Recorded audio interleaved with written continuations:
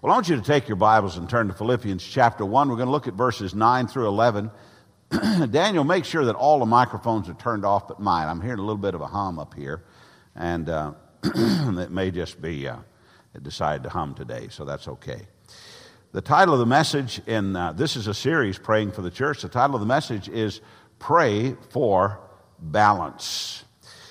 Do you remember when tires didn't last as long as they do now? Are y'all old enough? Some of you, I know some of you are. I can remember them wearing out in 20,000 miles or less. I can remember in high school I could wear them out in a lot less time than that. I also remember that you had to constantly get them balanced, and you had to constantly check your alignment. It was a constant thing. By the way, let me stop just a minute. Jimmy, did I hear that you're reporting this week? Tomorrow? You're reporting tomorrow, and where do you go to report? You have to say it louder. Jacksonville. Jimmy Sorensen, stand up. He is reporting the United States Army tomorrow. Would y'all wish him well?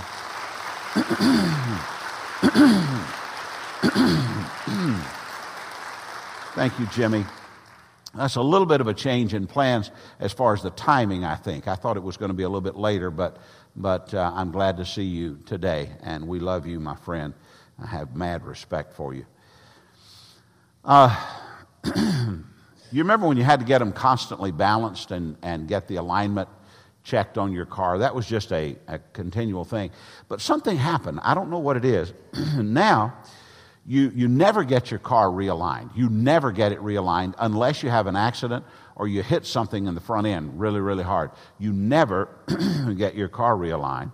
And they don't balance your tires now unless you feel a strong vibration. They just rotate them. And they will say to you, we don't balance the tires, we only rotate them. Unless you're feeling a vibration, then we'll balance them. The tires on my car are actually under warranty for 50,000 miles. They're under the same warranty as the car is itself, which is amazing to me. I don't know what's happened to tires. I wish that would happen to the rest of life. How can they do that? How can there be something that you use every day, but it keeps itself in balance? Why can't the church be that way? Why can't our church be that way? Just keep itself in balance. Well, I will tell you this, it can't and it doesn't keep itself in balance. The church can keep in balance, but it's not automatic. It's not a self-balancing thing. We have to work at it, and we have to be diligent at how we work. In today's text, the Apostle Paul prays for the Philippian church to maintain a balance, to keep them their spiritual strength and give them spiritual strength for the days ahead. Just 3 verses, beginning in verse 9 of Philippians 1. And it is my prayer that your love, excuse me. And it is my prayer that your love may abound more and more with knowledge and all discernment, so that you may approve what is excellent, and so be pure and blameless for the day of Christ, filled with the fruit of righteousness that comes through Jesus Christ, to the glory and praise of God. Now, here's an interesting thing about Philippians 1. In the first 6 verses of the letter to the Philippian church, Paul tells them, he said, I'm thinking about you. I think about you a lot. What he says is, you're in my mind. And then in the next 2 verses of Philippians, he tells them how he feels about them. He tells them of his love for them and so on. And what he's saying is, you're in my heart. You're in my mind, he says, and you're in my heart. Then in these 3 verses, he tells them, you are in my prayers. You're in my mind, you're in my heart, and you're in my prayers. And it's to that end that I want us to take a look at this. The Philippian church was a good church, but the church was a church that needed continual prayer. It wasn't self-balancing. It wasn't self-adjusting. It needed to have continual prayer. North Florida Baptist Church is a good church, but we are not automatic. We are not self-balancing. We are in continual need of prayer. The body of Christ is not self-adjusting. To stay balanced and strong, we have to pray our way through these things. And the 3 verses of our text point out 6 areas, and I'll just call them balance points, 6 balance points that are needed in the church that's being addressed, and also that's needed for the church here at 3000 North Meridian Road. I often say to you that not all the Bible was written to us, but it was all written for us. Here is a passage that today I want you to consider. This is written to us. This is written to North Florida Baptist Church, 3000 North Meridian Road. I want you to think of it like this. First of all, he prays that we would be loving. Verse 9, and it is my prayer that your love may abound more and more. Now that's some interesting wording right there, that your love may abound more and more. First of all, the prayer was for their love to abound. Now the Greek word for abound means to be in excess, over the top, really big, really something, a lot. Mucho, mucho, mucho. So very much. I want your love to be a lot, a whole lot. And so he said, I want your love to be a lot. And then he goes on, and there's something else that's very interesting. He says, I want your love to be abound, but he used the words more and more. Almost redundant. Abound would mean more or a lot. Then he says more and more. Now, what in the world does that mean? Well, the 2 words more there are different in the Greek language. And this is not going to be a Greek lesson. I can't give you a Greek lesson because I'm not a scholar in Greek, but I can tell you a little bit. This means to, first of all, surpass in scale. That's what one of the words more means. And the other word more means for a duration of time. So I want your love to abound, be a lot, to pass in scale, that is to be beyond scale for a long time. Now that's very interesting, isn't it? That's what the love was to be, to surpass in scale for a long time. Paul's prayer was that their love would go beyond measure and be multiplied even for the span of time. In other words, that their love would never stop being over the top. He never wanted their love for each other or the work of God, for the people of God, the lost world. He never wanted it to stop growing and being more and more. Now think about that. If you're thinking about the church here at 3000 North Meridian Road, here's the prayer. That your love may abound and never stop growing and growing right here at this church. If that's the prayer that we would apply to this church, he never wants our love for each other, for the work of God, for the people of God, for the lost world. He never wants our love to stop abounding. Now, the reason that I'm bringing this series of messages should be obvious. There's coming a day, and if you're a guest in our services and you don't know this, you're about to find out. There's coming a day in the future, less than a year, when I will no longer be your pastor. I have announced that I will be retiring from pastoring at the end of May 2017. However, I want you to understand this. I am not crucial to the continued blessings or prosperity of this church. Now, I want to say that again because I want you to really hear it, because I really mean it. I am not crucial to the continued blessing and prosperity of this church.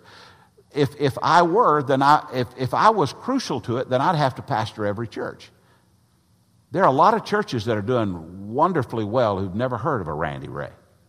So I am not crucial. I am the person that God has had here for 24 years, and prayerfully, by the time that I retire, will have been here for 25 years and longer. Look,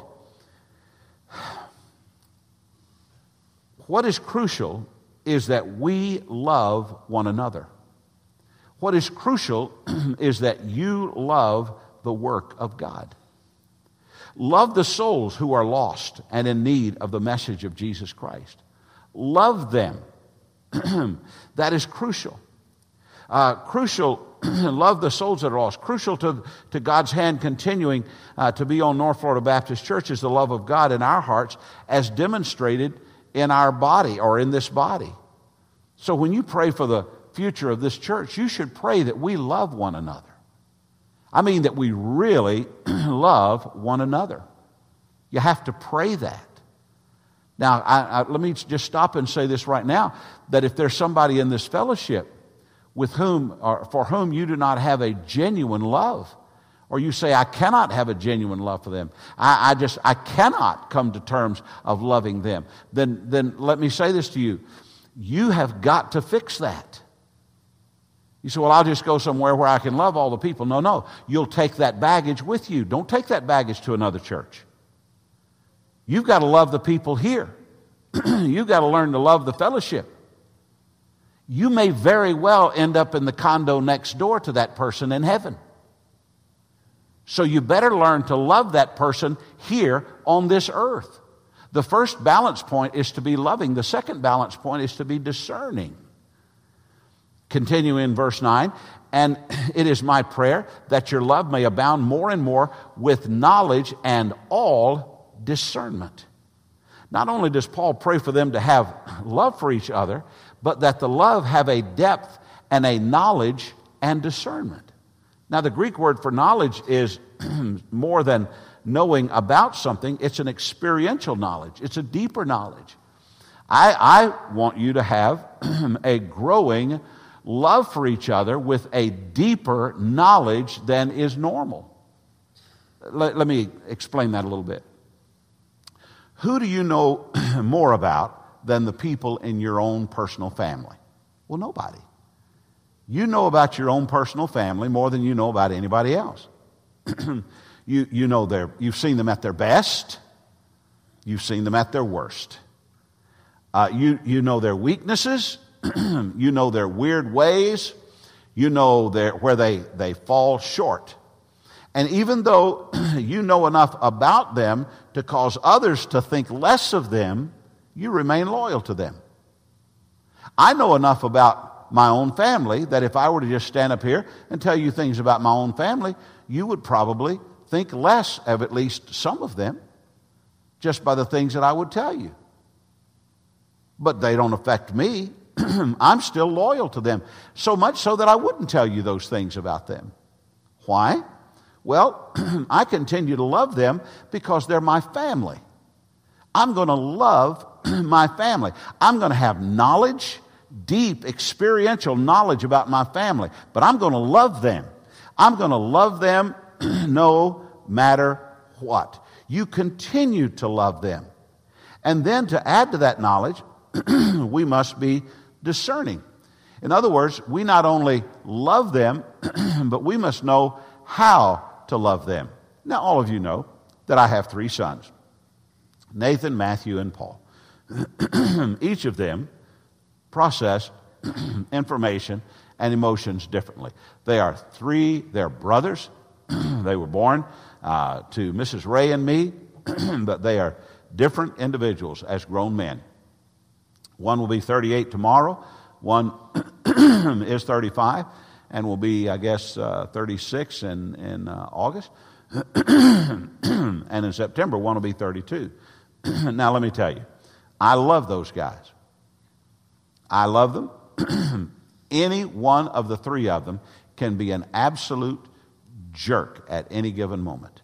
In fact, they're some of the fastest people that I know.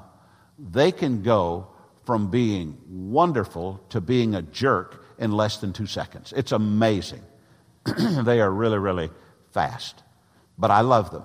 What I know about them, however, though, is that they are different.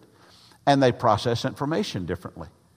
They do not process information or emotion in the same way.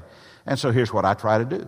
I try to share information with them in different ways. The same piece of information. If I have a piece of information that I need to share that may be difficult for one and less difficult for the other, I tell it to them the same but different, if you know what I mean. I'm not always successful, but at least I try to have some insight, some discernment as to who they are in the Ray family. That being said, we love the church with discernment. Not everybody is going to love the church, is going to be the exact same in the church. We're just not going to be the same. We can't be the same. That being said, we can be and are of equal value to God here in this church family or anywhere else. Now here's the question.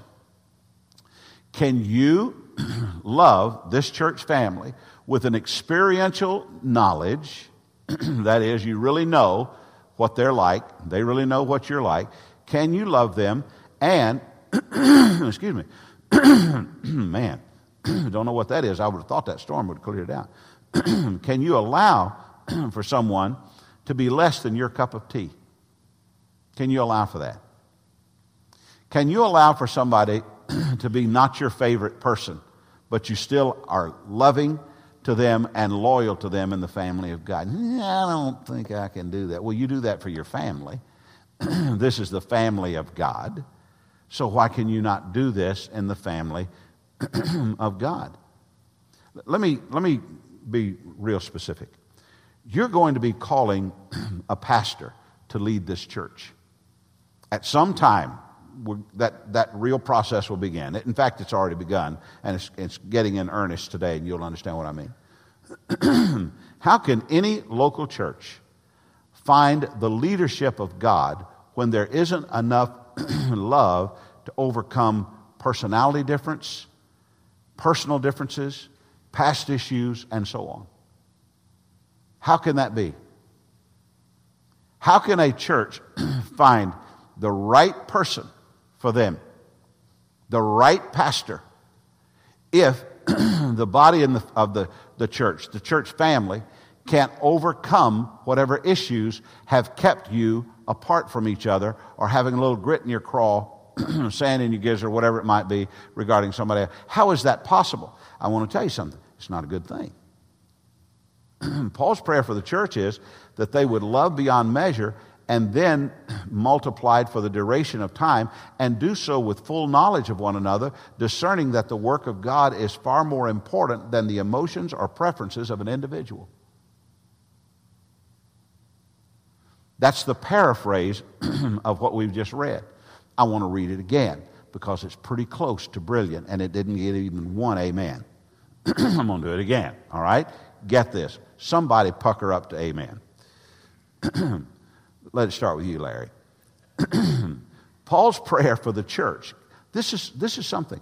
Paul's prayer for the church is that they would love one another beyond measure and then multiplied for the duration of time, to do so with full knowledge of one another, discerning that the work of God is far more important than the emotions or preferences of any single individual. And that's the truth. That's a balance point. We've seen the balance point of love, the balance point of discerning or having discernment. Here's a third one. Excellence. Excellence. Excellente. Verse 10. So that you may prove what is excellent. Now, churches and church people have an unusual way of proving what is excellent, what has worth. To us, here's how worth is measured. Worth is measured in bigger and better. And I love bigger and better. Every pastor, every church wants to be bigger and better. But there is the need for excellence that doesn't always mean bigger and better. There is a call for excellence. To be excellence is to be outstanding. What does outstanding mean to the local church? What does outstanding mean to you? Well, Paul's prayer was that after being tested and proven or approved, as the translation says, they would be found excellent, better for what they have gone through, better for the experiences that they have had. Now, as a church family, and I've been here 24 years, like I said, In February, it'll be 25 years. As a church family, we have gone through some real tests. And we have come through the proving ground, and I believe with more excellence than before we were put through the test. Sometimes the tests were very difficult to endure, but afterward we looked around at our church and we said, we're a better church because we have been tested and we have been proven, and we're a better church. Proving times are not over for our church. When Pastor Ray is gone and another pastor comes, that doesn't mean that proving times have ended. Proving times will continue to go on for our church. Our prayer should be that our church and our church family continue to be found excellent after times of proving. This church, after it goes through the assignment of a pastoral search, this church on the other side of it should be better. You say, well, we will be better because we'll get a better pastor. I understand that. Oh, stop that. We'll be better.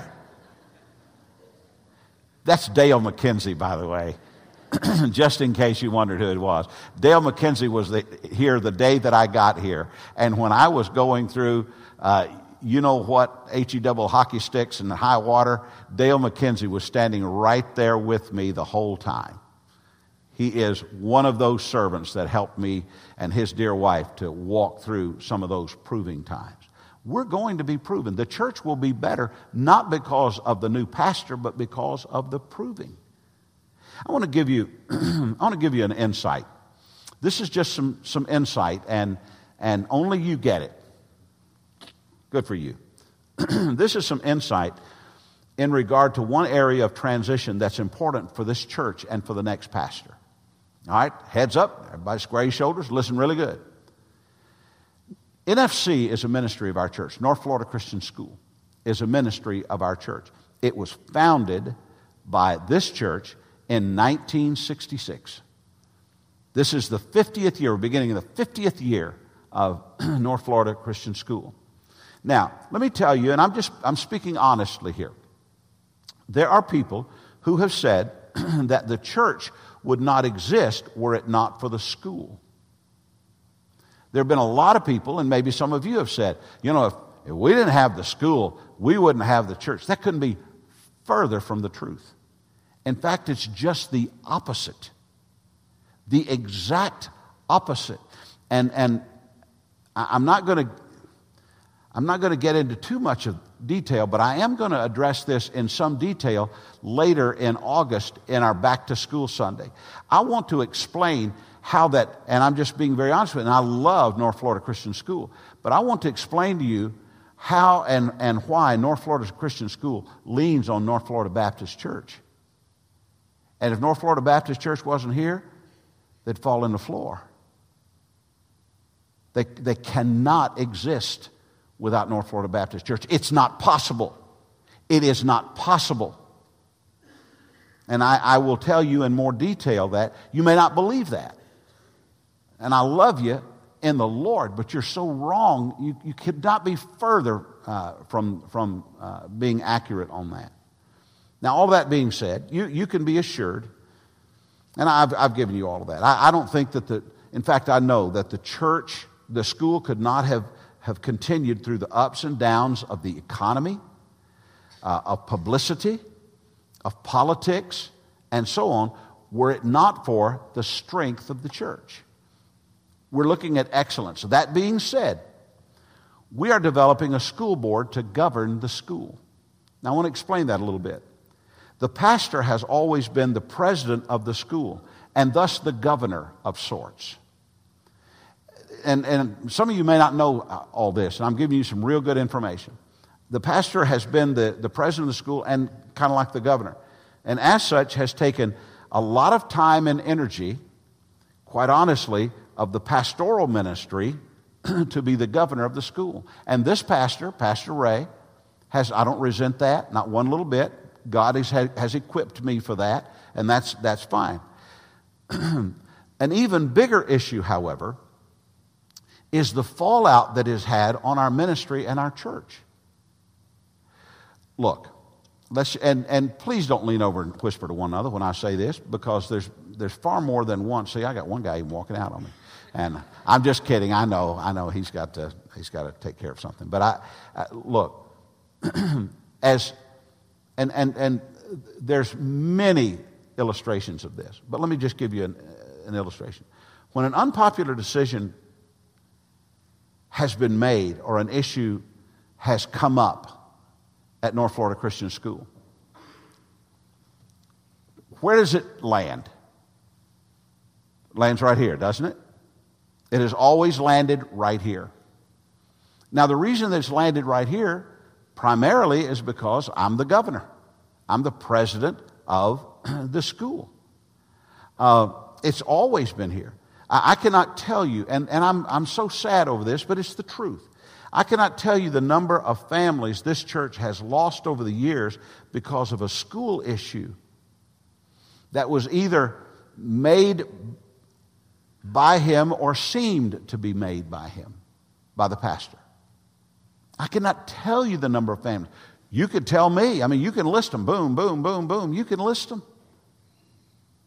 As far as I know, in 25 years, after we got through the initial, or 24 years, after we got through the initial part, I can think of maybe 2 or 3 families that left the church because of the church. Most of the families that have ever left this church have been because, quite honestly, they ascribe something negative with the school, with the pastor. Have I got your attention now? Okay, let me continue on then. Look, that being said, here is the way that a school board will help that and still maintain the school as a ministry of the church. And if somebody is thinking, well, they're going to do a school board, it's no longer going to be a ministry of the church. Nah, listen to this. There will be 7 school board members, with the pastor being the chairman of the school board, not the president of the school, but the chairman of the school board.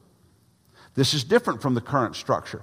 The board will meet at designated times to review and or approve certain school matters, as opposed to the current status where the pastor governing the school is under continual review.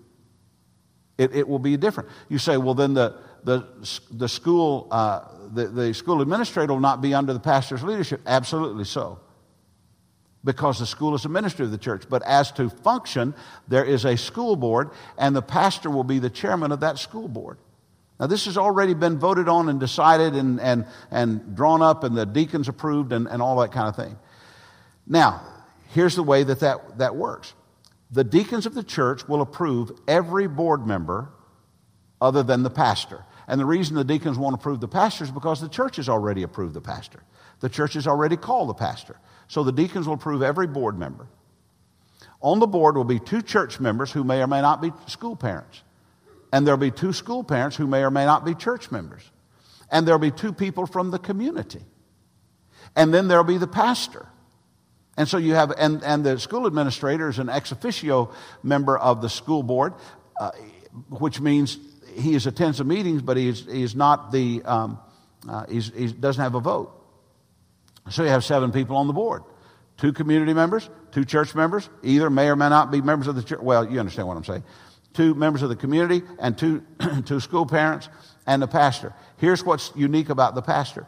The pastor will have a veto in the case the majority of the board wants to move in a direction that's contrary to the founding of the school or the continuity or the good of the ministry. The pastor can say, we're not going to do that. The school board can say, we need to raise funds. And the hottest thing going right now, in fact, he turned up at Country Music Awards show, is Pitbull. And we're going to have Pitbull here, and Pitbull is going to do a concert, and we're going to use the church, well, I'll tell you what, we're not even going to use the church. We're going to rent out the Civic Center. We're going to rent out the Civic Center, and Pitbull's going to have a concert, and it's going to be to raise money for North Florida Christian School, and this is going to set up a big endowment and so forth, and 6 members vote for it. Now, if I'm the chairman of the board, as a pastor, I'm voting no. No. We're not going to do that. Lady Gaga, maybe, but not Pitbull. We're just not going to do that. And so, and it doesn't mean that the pastor has to be the governor every day the way that the pastor has been now, but it does mean that there is a veto opportunity. And it's important for that. None of this will keep the church from being tested in school matters, but it gives the next pastor the opportunity to lead the church without being seen as the cause of every disagreeable situation in the school. Do you know how many times I have had parents of a certain activity want to come and meet with me? And the reason they do is because they know that Pastor Ray is the governor. And so they want to meet with the governor, so to speak. And please, don't take this as sour grapes. I'm perfectly happy. I've had no problem over the years. I have no problem. You know, this God made me for this, and God equipped me for this, and I'll just take it the way that God intended. I don't have an issue. I really and truly don't have an issue. But I will tell you this, you'll be hard-pressed to find another person with that skill set. And quite honestly, I can fix that for this church, and I can fix that for the next pastor. The next pastor doesn't have to come in and say, man, this is messed up. Everything's going to fall on the preacher's head here. And he's never going to. I can fix that, and I can do that now. And you'll be okay with it now since I did it, because I've been building up points for all of these years with you. But if a new guy came in, you'd say, that ain't the way Brother Randy did it. Pastor Ray didn't do it that way. We did. Look. You're going to learn that it doesn't have to be the way that Pastor Ray did it. This matter is unique to our church. What is not unique to our church is that all churches go through proving. And hopefully and prayerfully that proving leads to excellence, yielding a church family that is pure. That's the 4th thing. So that you may approve what is excellent and so be pure and blameless for the day of Christ. Paul's prayer was specifically for the church in Philippi. His prayer was for them to stand the test that will prove them excellent to the end, being pure and blameless, shining, unfailing to the day of Jesus Christ. Now let me tell you this. Today, Philippi is in ruins in the country of Greece, and there is no church there. So evidently something strayed. Did Paul's prayer fail? Did the church fail? I'm not sure that we can pronounce failure, but we can observe that what was once the best example of a church is no longer in existence. That should be sobering. It's no longer in existence. The church goes on, but it moved from the exemplary position to be held in Philippi. Is the failure of a particular church inevitable? Do all churches fall or fail and move on to another place? Is that true? Don't churches ever get too big to fail? Don't churches ever get too big to fall? Does that ever come into play? That really doesn't.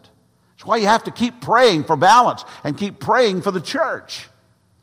A church where Jan and I were members, and some of you were members of this church too, a long time ago. A church where Jan and I were members is no longer in existence today. When we were members, the attendance was recorded at around 10,000 every Sunday. 10,000 every Sunday. That's how big that church was. 10,000 every Sunday. Heads there. People in the seats. 10,000. Today, there is a remnant that meets at a different location under a different name that has less than 200 people. That church had a school.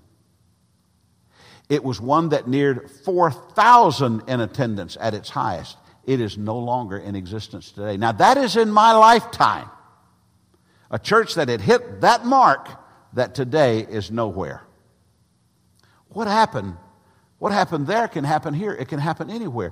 Any church can get out of balance to the point that it can no longer move forward. This is why we pray for our church to be filled with love and discernment and excellence and purity. This is why we work at harmony and unity and setting aside our feelings and whatever prejudices we might have that would cause the church to cease to be what God raised it up to be. That kind of continuity does not happen casually. It is not the result of a fad or a rising tide. It's the product of a body of believers who are diligent to love God and serve Him in all harmony as a church. That's how that happens. In fact, God wants our church to be abundant. That's the fifth balancing point. Filled with the fruit of righteousness that comes through Jesus Christ.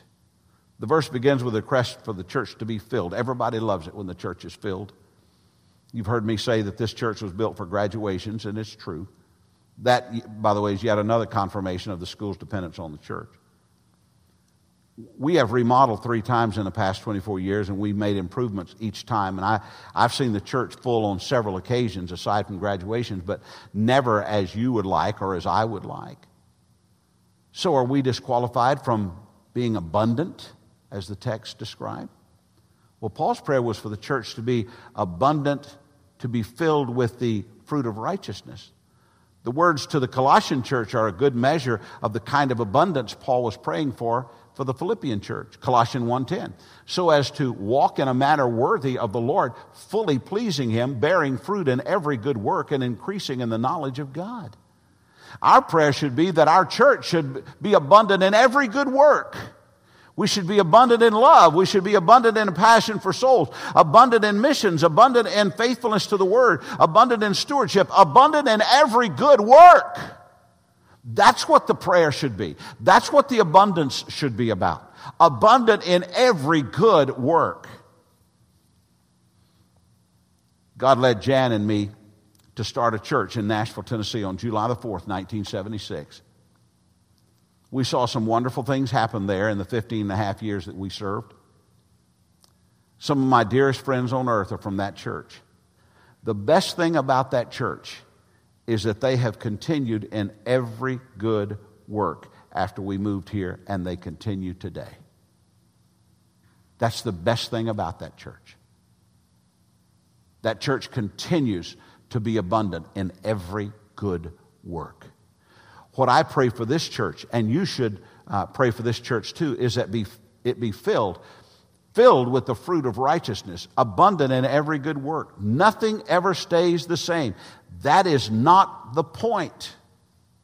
When I came here in 1992, the point was not to abound in the former pastor's work.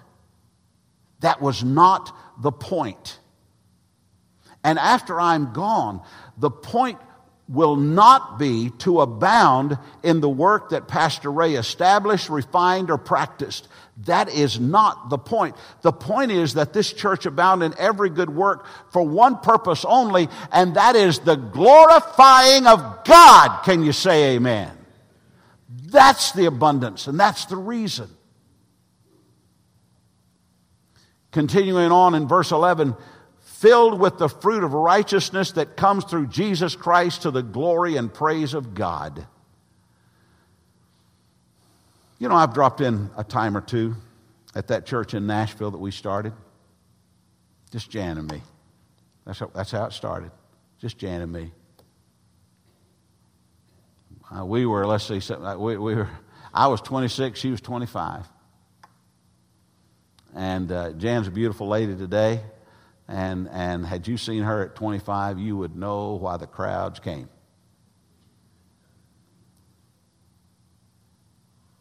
And I go back and visit that church once in a while, just occasionally. Sometimes in the middle of the week.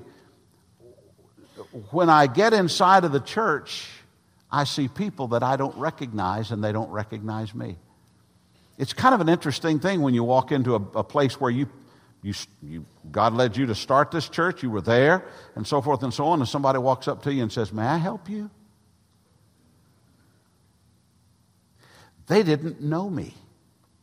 I didn't know them. And the longer that I have been gone, the fewer who even knew there was a pastor there named Randy Ray. Did you know that most of you would not recognize the founding pastor of this church if he came in and sat on the front row? I mean, you'd recognize it because someone sat on the front row, but you wouldn't know who it was. Who is that guy sitting on the front row? You wouldn't recognize him. And in a few years, when I'm on campus, if I'm on campus, there will be somebody walk up to me and say, "Could we help you, sir?" And could I tell you this? That is perfectly fine. It is never, God's work is, the point to God's work is never the servant, it's the master. We, all of us, serve at the master's pleasure and for his glory and his glory alone. Whatever good that happens is to his praise, and whatever bad that happens is to our shame. Jesus paid it all, so he gets all of the praise. All of it. Not most. All of it. Maybe there'll be a day when you say, "I sure miss Brother Randy. I miss Pastor Ray." That may or may not be okay, but I pray this church never says, "I miss God." Because God is the founder and he is the author and finisher of our faith. And we should never take him out of the place as the master of this church.